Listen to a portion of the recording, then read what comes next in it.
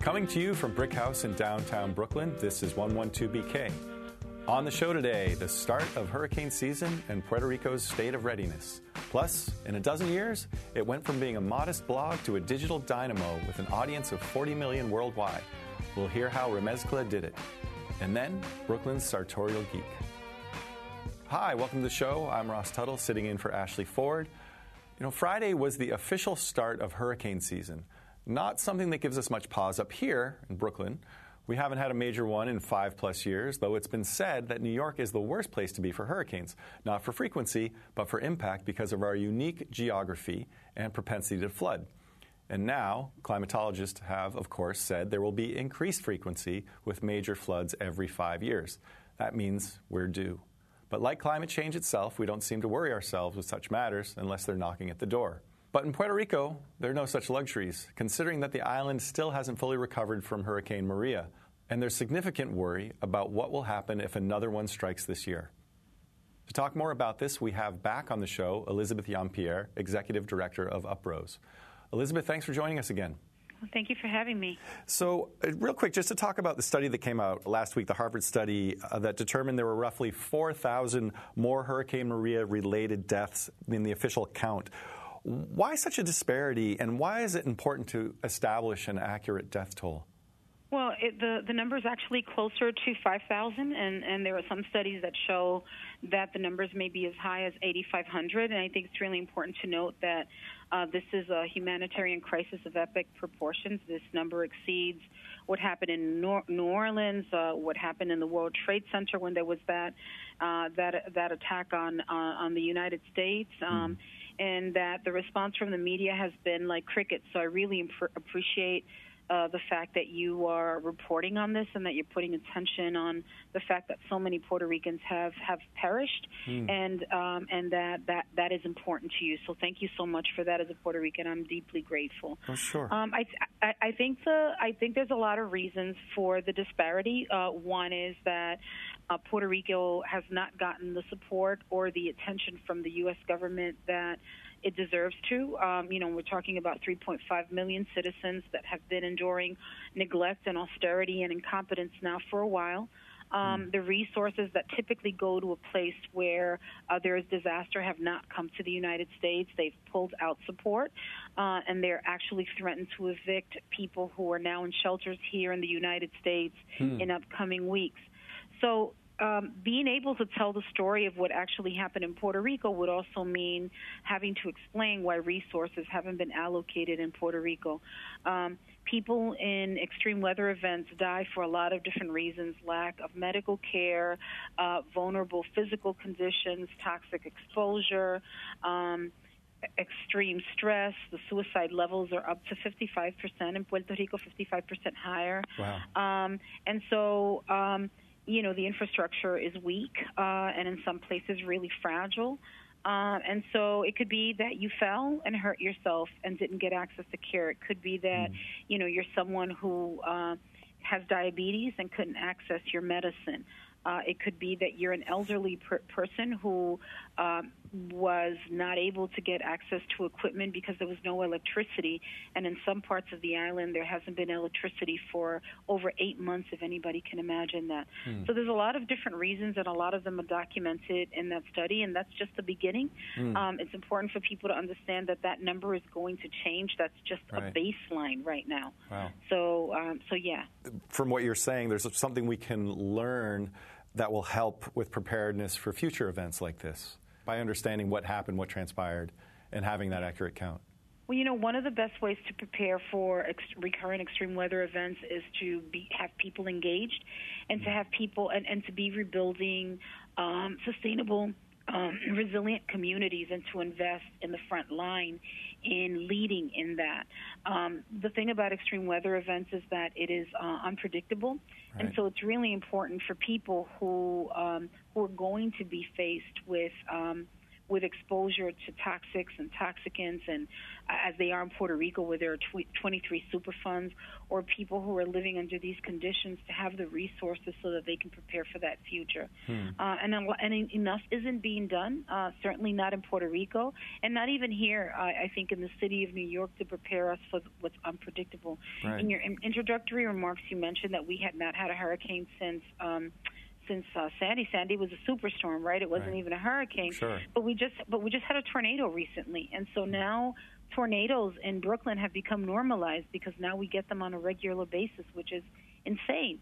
That, the first time you have a tornado, people think, oh, my goodness, there's a tornado in Brooklyn. And then after you've had the fourth one, it's like, oh, we've had a tornado in Brooklyn. Right. So none of this is normal, and all of this is climate change. And I think very few people are ready to endure and survive the changes that are coming. Wow. So hurricane season just started. I wonder if things are different this year as the island gets ready for what might come for that unpredictability. No, the island is not ready. There are still roads that are in disrepair. There are still communities off the grid. There's still a grid that is old and fragile and isn't up and running. There's still a lack of access to medical care and clean water. There's still 23 Superfunds that were hit by a Hurricane 4 Category 4 hurricane. And there's contaminants on the soil and in the water. There's an ash power plant that has spread ash miles down from its location, and that hasn't been cleaned up. It literally landed on rooftops. So it's far from ready. It hasn't even gotten to the point of providing basic services 8 months after the hurricane. Wow. It's far from ready. And so you kind of predicted my one question I was going to ask, if Puerto Rico was getting the attention it needs and deserves from the federal government. My guess is the answer will be no. But I want to jump into a question about the National Puerto Rican Day Parade, which is coming up this Sunday. How will this year's celebration be different? I know that there has been an effort to squash political discourse, and this is hyper-political. There's no way to get away from political discourse. I think the entire parade should be a direct action. I think the entire parade should be a message to the federal government about the violation of human rights in Puerto Rico and the value of life in communities where it's people of color. So I have very obviously very strong opinions about that, but I don't think that it should be cause for celebration. It should be honoring the lives of the close to 5,000 people that have been documented as having passed, and it should be a reminder that that if we don't take care of the most vulnerable of places like Puerto Rico, then all of our communities are literally in danger. So the parade, I hope, will be sending a very different kind of message this year. Certainly we are going to be in it, and we're going to be delivering a message from a climate justice perspective, and we hope that everyone does that as well, because it is very difficult for us to be going down Fifth Avenue celebrating when so many lives have been lost and so many lives are going to be lost by the end of this process. Well, Elizabeth, I'm afraid we're going to have to end things here, but thank you so much for coming on today on such short notice, and we'll look forward to having you back on the show soon. Thank you, and thank you so much for this. You have no idea how much we appreciate this. Well, thank you. Bye-bye. Coming up, a digital platform based here in Brooklyn that seeks to elevate the creative expressions of bicultural Latinos in the U.S. And later in the show, the sartorial geek.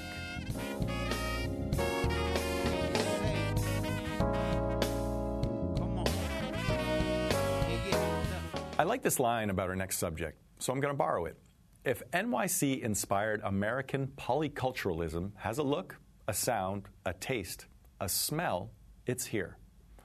That's what Full Color Future said about Remezcla. Now, I'd like to know how smell enters the mix when talking about a digital platform, maybe some new technology about which I'm not aware of. In any case, this site is interested in expression. First, it was music. After all, Remezcla is Spanish for remix. And recently, it expressed support and encouragement for the response to last month's bigoted attack by a city lawyer on Spanish speakers at a Manhattan lunch spot. That response was a mariachi band-fueled block party that showed up outside his door. It was a warming kind of thing, as are many of the things they do, or funny, or clever, or biting. Ashley recently spoke with Remezcla's editor-in-chief, Andrea Gompf, about their work and their recent growth. Here's that conversation. Thank you so much for being here. I can't tell you how happy I am to have you sitting here. Remezcla is life. Oh, thank you so much, and thank you so much for having me. How did you even become aware of Remezcla immediately? So the story goes like this. I had just moved to New York in 2008. And I wanted to be a writer, but, recession grad kid, so I couldn't find a job in media at the time. Right. And I took a job at an immigration law firm. But I was going out all the time and trying to meet people and be in the cultural scene. Oh, yeah, girl, this is New York. Exactly. So I went out one night to a bar in Williamsburg that actually doesn't even exist anymore. It was called Rose Live. And just happened to be there when these DJs, who at the time had a party called Que Bajo, were playing, and they'd just started their party. There were like 10 people in the room, no one was there. But the music was so amazing, and I'd never heard anything like it before, and it was taking all of these old Colombian cumbia rhythms, but then kind of bringing in more contemporary sounds. And anyway, I was vibing, and I just struck up a conversation and was like, what is this? And they told me that I could find their event listings on a website called Remezcla, and that this website had a lot of other event listings similar to what they were doing. So I went home and I checked it out, and it just kind of blew my mind. Wow. I had never really seen a digital platform that I felt I really connected to as a U.S. Latina, a voice that I thought was just really fresh and interesting, and it was covering all of this emerging culture that I had never heard of or had access to before. And so that's really how I found out about it. I became obsessed, and I basically harassed them until they hired me. So what immediately drew you in was the music. Yes. And from the music, then you were introduced to the site. What was it like when you reached out to the site? Were they immediately responsive? No, it took a while. They had a careers page, section that was never updated. So they never had any listings there. And, finally I saw that they were looking for freelance writers, and I submitted.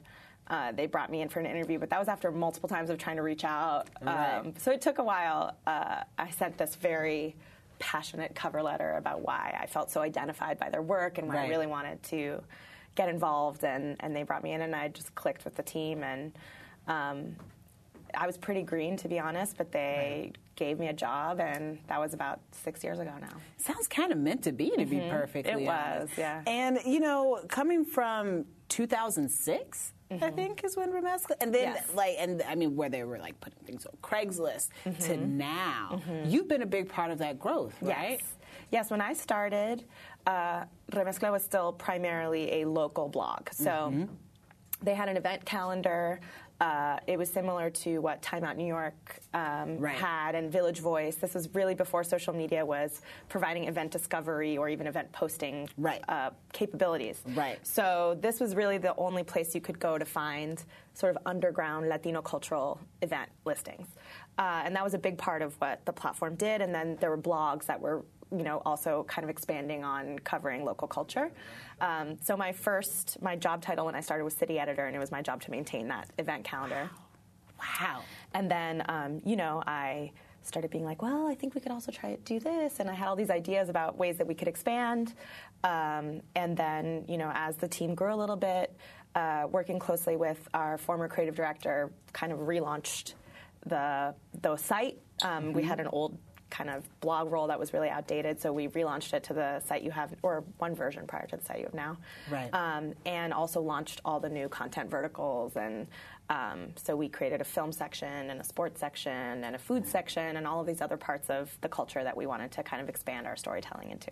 You built it out. We did, yeah. I like that. You took it from a blog to a platform, and I really dig that. What can you tell us about creating Latinx-focused content for specifically the handheld audience? Because now everything's on the phone, right? Well, in some ways it's intuitive because, I think I grew up on the internet, and me too. And so, in some ways, it's mirroring the way that my own consumption habits. Obviously, those continue to change, so you have to kind of stay abreast and stay in touch.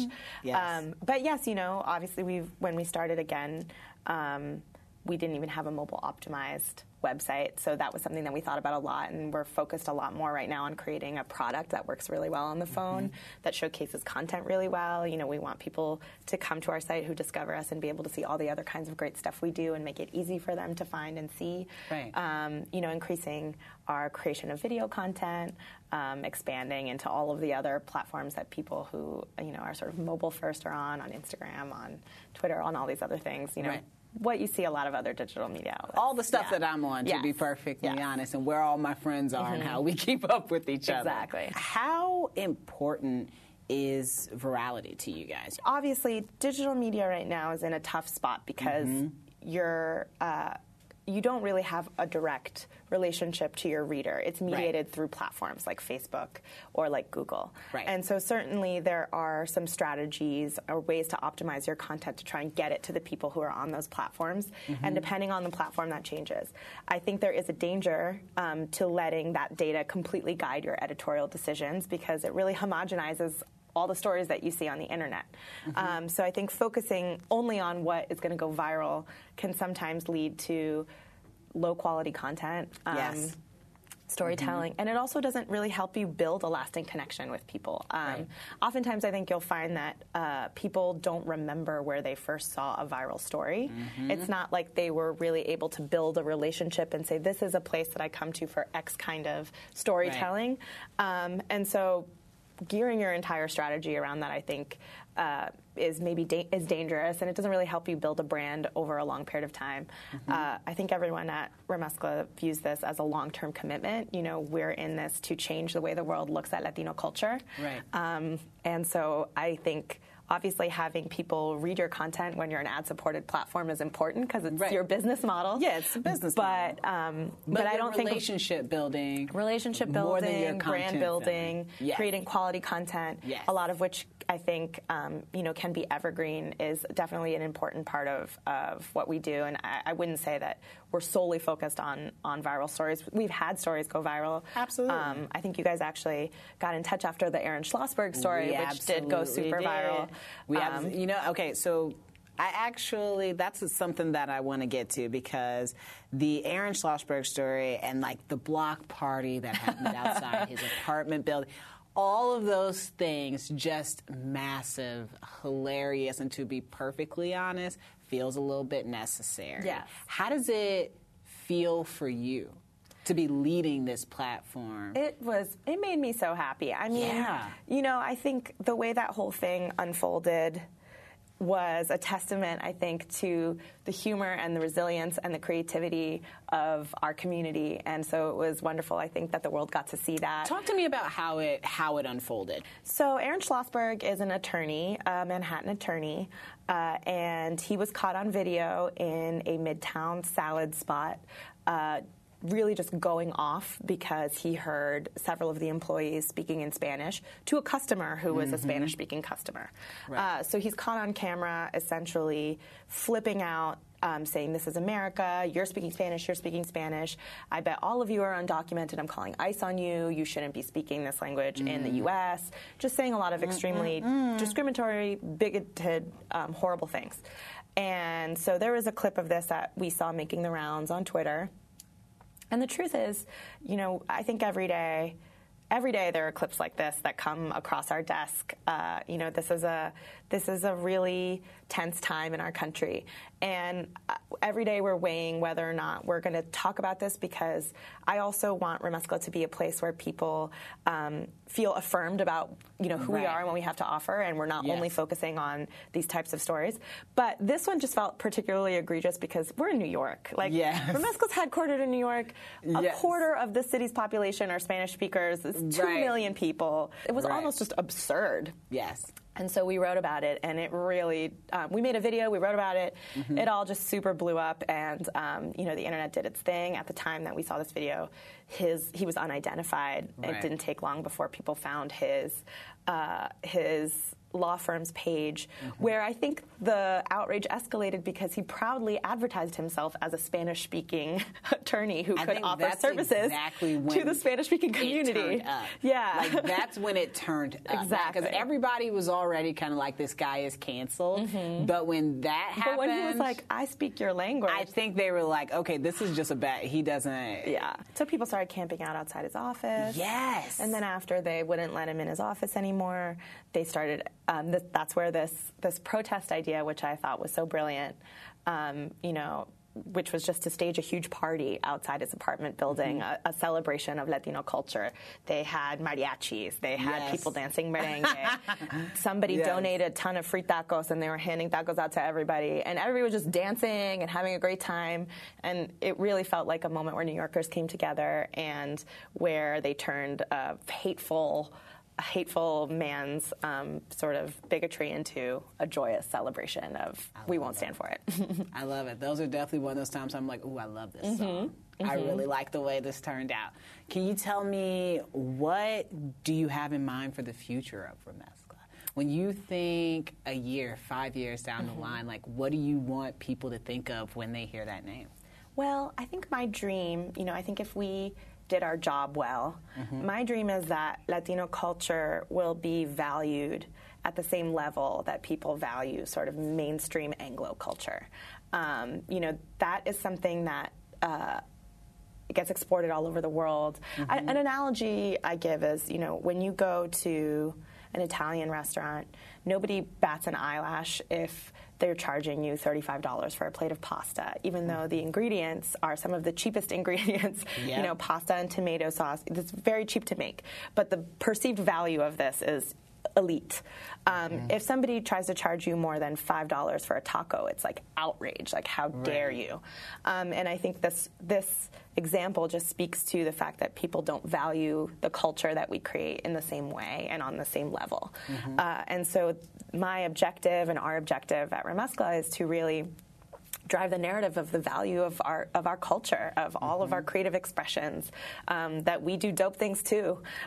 And it's not only for Latinos, it's for everybody to, partake in. I think that's why this moment in music is exciting, because we're starting to see Latino artists really get traction and get recognized outside of just sort of their own lane. And so that's my dream. And in any way that sort of culture is made, whether it's through content, whether it's through TV and film, whether it's through events and festivals, anything that really is kind of driving that is where I think we want to be. Right. And how do you think, if someone came to you right now and was like, okay, right now, tell me what Remezcla is, what do you do? How would you say that? Yeah, we have a hard time getting the elevator pitch right. I usually refer to it as a platform that is trying to elevate the creative expressions of young Latinos. Yes. So, again, I think of that platform as being, we tell stories, we create experiences in any sort of formats that can be. You create gifts? Yes, we create gifts. I love the gifts. I love the gifts. I love the ignores you in Spanish with the window that goes up and from the telenovela. Oh, my God. I love those. She is an icon. Talk to me about, how did that come about? Because now I see people sharing those all the time, and they're amazing. So, Soraya Montenegro is a extremely iconic telenovela villainess. She was the villain in a telenovela called María la del Barrio, which aired, I think, sometime in the 90s. So people in their 20s and 30s probably grew up seeing that being played in their household, whether they were watching it or their parents or grandparents were watching it. And somehow the character kind of got a second lease on life when, I think in its original stage, people were watching this as genuine entertainment, and then I think as we got older, we revisited some of these scenes, and they're just so over the top and insane that you can't help but laugh. And there's a very, very famous scene where this character is basically, she attacks a young woman in a wheelchair, she slaps an old lady and fells her to the ground. She's like stabbing this other dude with scissors. It's like a 7-minute scene, and it's outrageous. So that sort of started it kind of had a comeback when reaction GIFs started becoming a thing, when people were sort of creating edits of clips. Right. And really, it took on a life of its own for a generation who saw it when they were little and now have used it to proudly claim a connection to that sort of, in a sense, I think it's become sort of a pan-Latino moment, because no matter your nationality or where in the country you grew up, likely you're familiar with this story and with this character. So it's a shared bit of humor that connects everyone. I love that. Yeah. I love that. Thank you so much for being here today, Andrea, for talking to me about Thank you so this. much for having me. It's been fantastic. Delightful. I appreciate it. Thanks.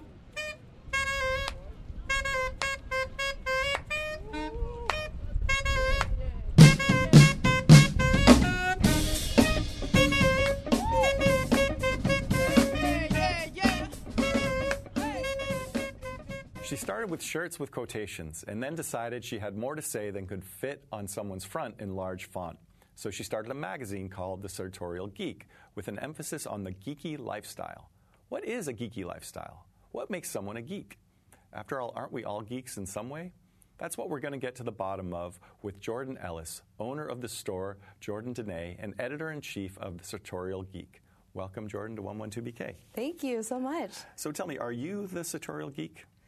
Technically, I started to, and then my college bestie, Liz Crowder, joined me because she's actually knows about like writing and editing. So once we got into print, I needed help. I see. So you guys are both geeks, but what are your geek credentials? I mean, we don't really like having credentials. It's just like if you are into the culture and into the fan, if you're a fan of things.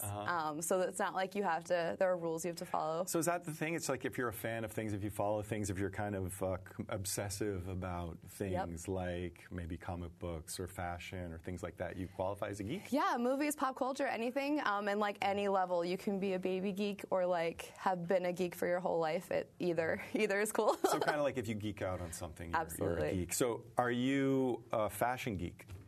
Actually, not really, No. Which is why I love getting into something new, because I like fashion, but it's not like my passion. My passion is people and like pop culture and stories. So the fashion is fun, but like this is what I love the most. Just communicating. Yeah, and being able to absolutely. communicate with people. Cool. But you got your degree in elementary education, right? Yep. But yet, which is a profession, education that needs our best and brightest, yet you decided to make T-shirts. Talk to me about that. Yeah, I got halfway through my degree, realized it wasn't what I wanted to do, and then I love kids and I love students, so we like try to work and support teachers and support like the future, but not by me being a teacher. Right. It just wasn't going to happen. But your shirts aren't even for kids, or are they? We have some You for do? kids. Yeah. You have some onesies? I've Yeah. got a We do. 6-month-old. We do have onesies. I should have ordered some in advance. Yeah.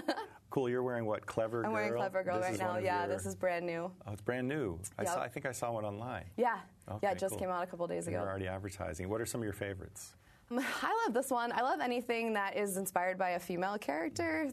Just personally, I love when there are like really cool female characters in pop culture. So anything that's like inspired by a really powerful woman is one of my favorites. And who's this inspired by?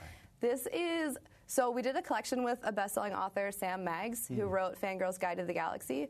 So she put together 5 like descriptors of geek girls, and this is one of them. So we have Clever Girl, complex female character, manic pixie scream girl, just kind of like plays off of geek culture and feminism. And I read somewhere you wanted to combine geeky and feminine products together. Yeah. So is that kind of how you're doing that? Yeah, absolutely. It's becoming more popular now, but when I started, there wasn't a lot, really. So, like, if you like to look cool or be, like, subtly nerdy and didn't want a huge, maybe, like, a huge Darth Vader on your, shirt that you wanted to walk around with, so you still wanted to, like, be a presentable woman out in the world, but be subtly nerdy. That's what we're trying to do. Was there sort of this evolution or trend? Because, there was a time when retro T-shirts were really in, and the retro T-shirts kind of had those bold decals, and you would see a big kind of glow and a kind of shiny Darth Vader or something like that, and they'd even have these materials on them. Is this kind of an evolution of that? Now we're coming up with our own expression in our own way where we can kind of throw out the retro stuff? I mean, I think that stuff is still cool sometimes, but I like that there's more of it. So even if people still love that, that's great. But maybe not everyone loves that for every situation. Like if you want to be able to wear something, if you have a more casual work environment and you want to be able to wear it to the office, you probably can't wear the same thing you wear on like a Saturday or to the gym. Sure. You have an actual brick and mortar store, right? I don't. Oh, you don't? I do not. You're selling these online. Yep. But then you also decided to make a magazine. Yeah. How did that evolution go? Yeah, so I love the clothing company, but as I was doing it for the past 7 years, I realized my favorite part was interacting with the customers. So like, I loved selling things because then I got to meet the people I was selling them to or meet people I collaborated with. You go like door to door, like you deliver your... Comic-Cons, yeah, that's how we did it. So then I was like, I can't really do more of that with T-shirts. I want to be able to talk to people more. I want to have a podcast. I want to like interact. I want to support other people. So the magazine and like separating the brand a little bit was the way we figured out how to do that. So we can support the community and like talk to more people and work with more people, work with writers and designers. And there wasn't really a way to do that with just the fashion angle. So that worked out really well. So it's like multimedia. Yeah. So what's the focus of the magazine and the podcast? It's geeky lifestyle, but like you said, that isn't really a term that means anything yet. Like, it's kind of new.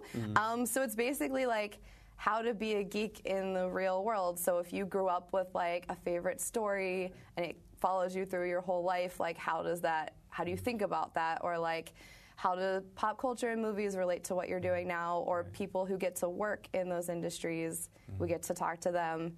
Especially people behind the scenes, that's my favorite. Like, not just the people on screen, but like people working cameras or people working lighting or people doing scripts who maybe don't have like a huge focus pointed at them all the time. That's our favorite stuff. Right, getting into the weeds of things. Oh, interesting. I mean, maybe those guys are the biggest collectors, and they've got the stacks of those scripts or the figurines or whatever, the memorabilia from the movies or something like that. And are doing some of the hardest jobs. We just don't always notice. So. The expression, or when people say "let your freak flag fly," I don't know if you're helping people let their geek flag fly. Trying to, and trying to make it, I mean, most of us who are my age, if we were nerds growing up, like, it wasn't really cool, so we maybe have either, like, baggage about how hard that was, or just felt lonely, when those was kinds it cool of things. Being a nerd growing up? I mean, I don't know. I want it to be for the kids that are doing it now, so that's kind of, you know, not that necessarily it'll be cool, but that, like, you'll be able to find other people doing it with you, because that's hard sometimes. Right. And so you're the editor of the magazine? Liz and I both are, yeah. And I was looking through the table of contents in your latest issue, which just came out, right? Yeah, like 2 days ago. Oh, cool. Yeah. And there's one, it's called The Couple That Cosplays Together. I'm assuming stays together. Yeah, right? yeah. Tell me about that. So they're friends who I just met. Same thing through the T-shirt company. They came up to my booth. They're fans and customers, and they are a couple. They actually recently got married, and they are talking about, like, not only being able to dress up together, but as two people, if you want to, like, pick something from the same movie, the compromises that come where it's like, we'll do your thing and then we'll do my thing, or like how to find characters that you both relate to and love. So it's just kind of their process of like how they literally make their costumes, and then how they pick the characters they want, and then how they feel when they're wearing them together. And so the big photo in there you have is of Han and Leia. Yeah. Is that the couple that came to you? Yeah, that's the couple, yeah. Oh, cool. We'll have to show that. Absolutely. They're very cool people, too. Yeah. So. Okay, cool. And so just a couple of sort of housekeeping things. There's a happy hour coming up. Is that true? Yeah. So at Word Bookstore in Greenpoint, we're doing an event once a month. It's usually the fourth Friday of the month, unless there's like a big Comic-Con or like a movie release that no one will come. So the official dates are on our site. But yeah, the magazine release party is this Friday from 7 to 9, and then we have other nerdy events every month. So did you guys, very do you ever cool. co-book it and you're like, oh shoot, like Solo's out tonight, we can't have this. Our first event, which was last month, was supposed to be the night Solo came out, and we had to move it to another day. At least we caught it. Like, we're all nerds, so we caught it, but that's exactly what happened. I saw the coolest thing in the night. It was opening, a couple walking there. One had a Wookiee backpack, and they were both holding Wookiee masks. And my wife took a picture, and it was like just this Wookiee hanging off one of their backs. Cool. So it's kind of awesome. If people want to check out your stuff, where should they go? Yeah, JordanDenae.com is where you can find all the clothing, and sartorialgeek.com is where you can find the magazine and stuff. Okay. And you can get it digitally or in print. Okay, awesome. Jordan, thanks so much for coming in. Thank you. Thank you. 112BK is hosted by Ashley C. Ford and is written and produced by me, Ross Tuttle, with Fred Brown, Shireen Bargi, Ariana Rosas, Naeem Van, Tyrese Hester, Kritzy Roberts, Emily Bogosian, and Sarah Grachowski. It is edited by Clinton Filson Jr. and Kyrell Palmer. It is recorded by Eric Hogaseg and Antonio M. Rosario. Our theme music was composed and produced by Brad Parker, and our executive producers are Aziz Isham, Jonathan Leaf, and Sasha Matthias.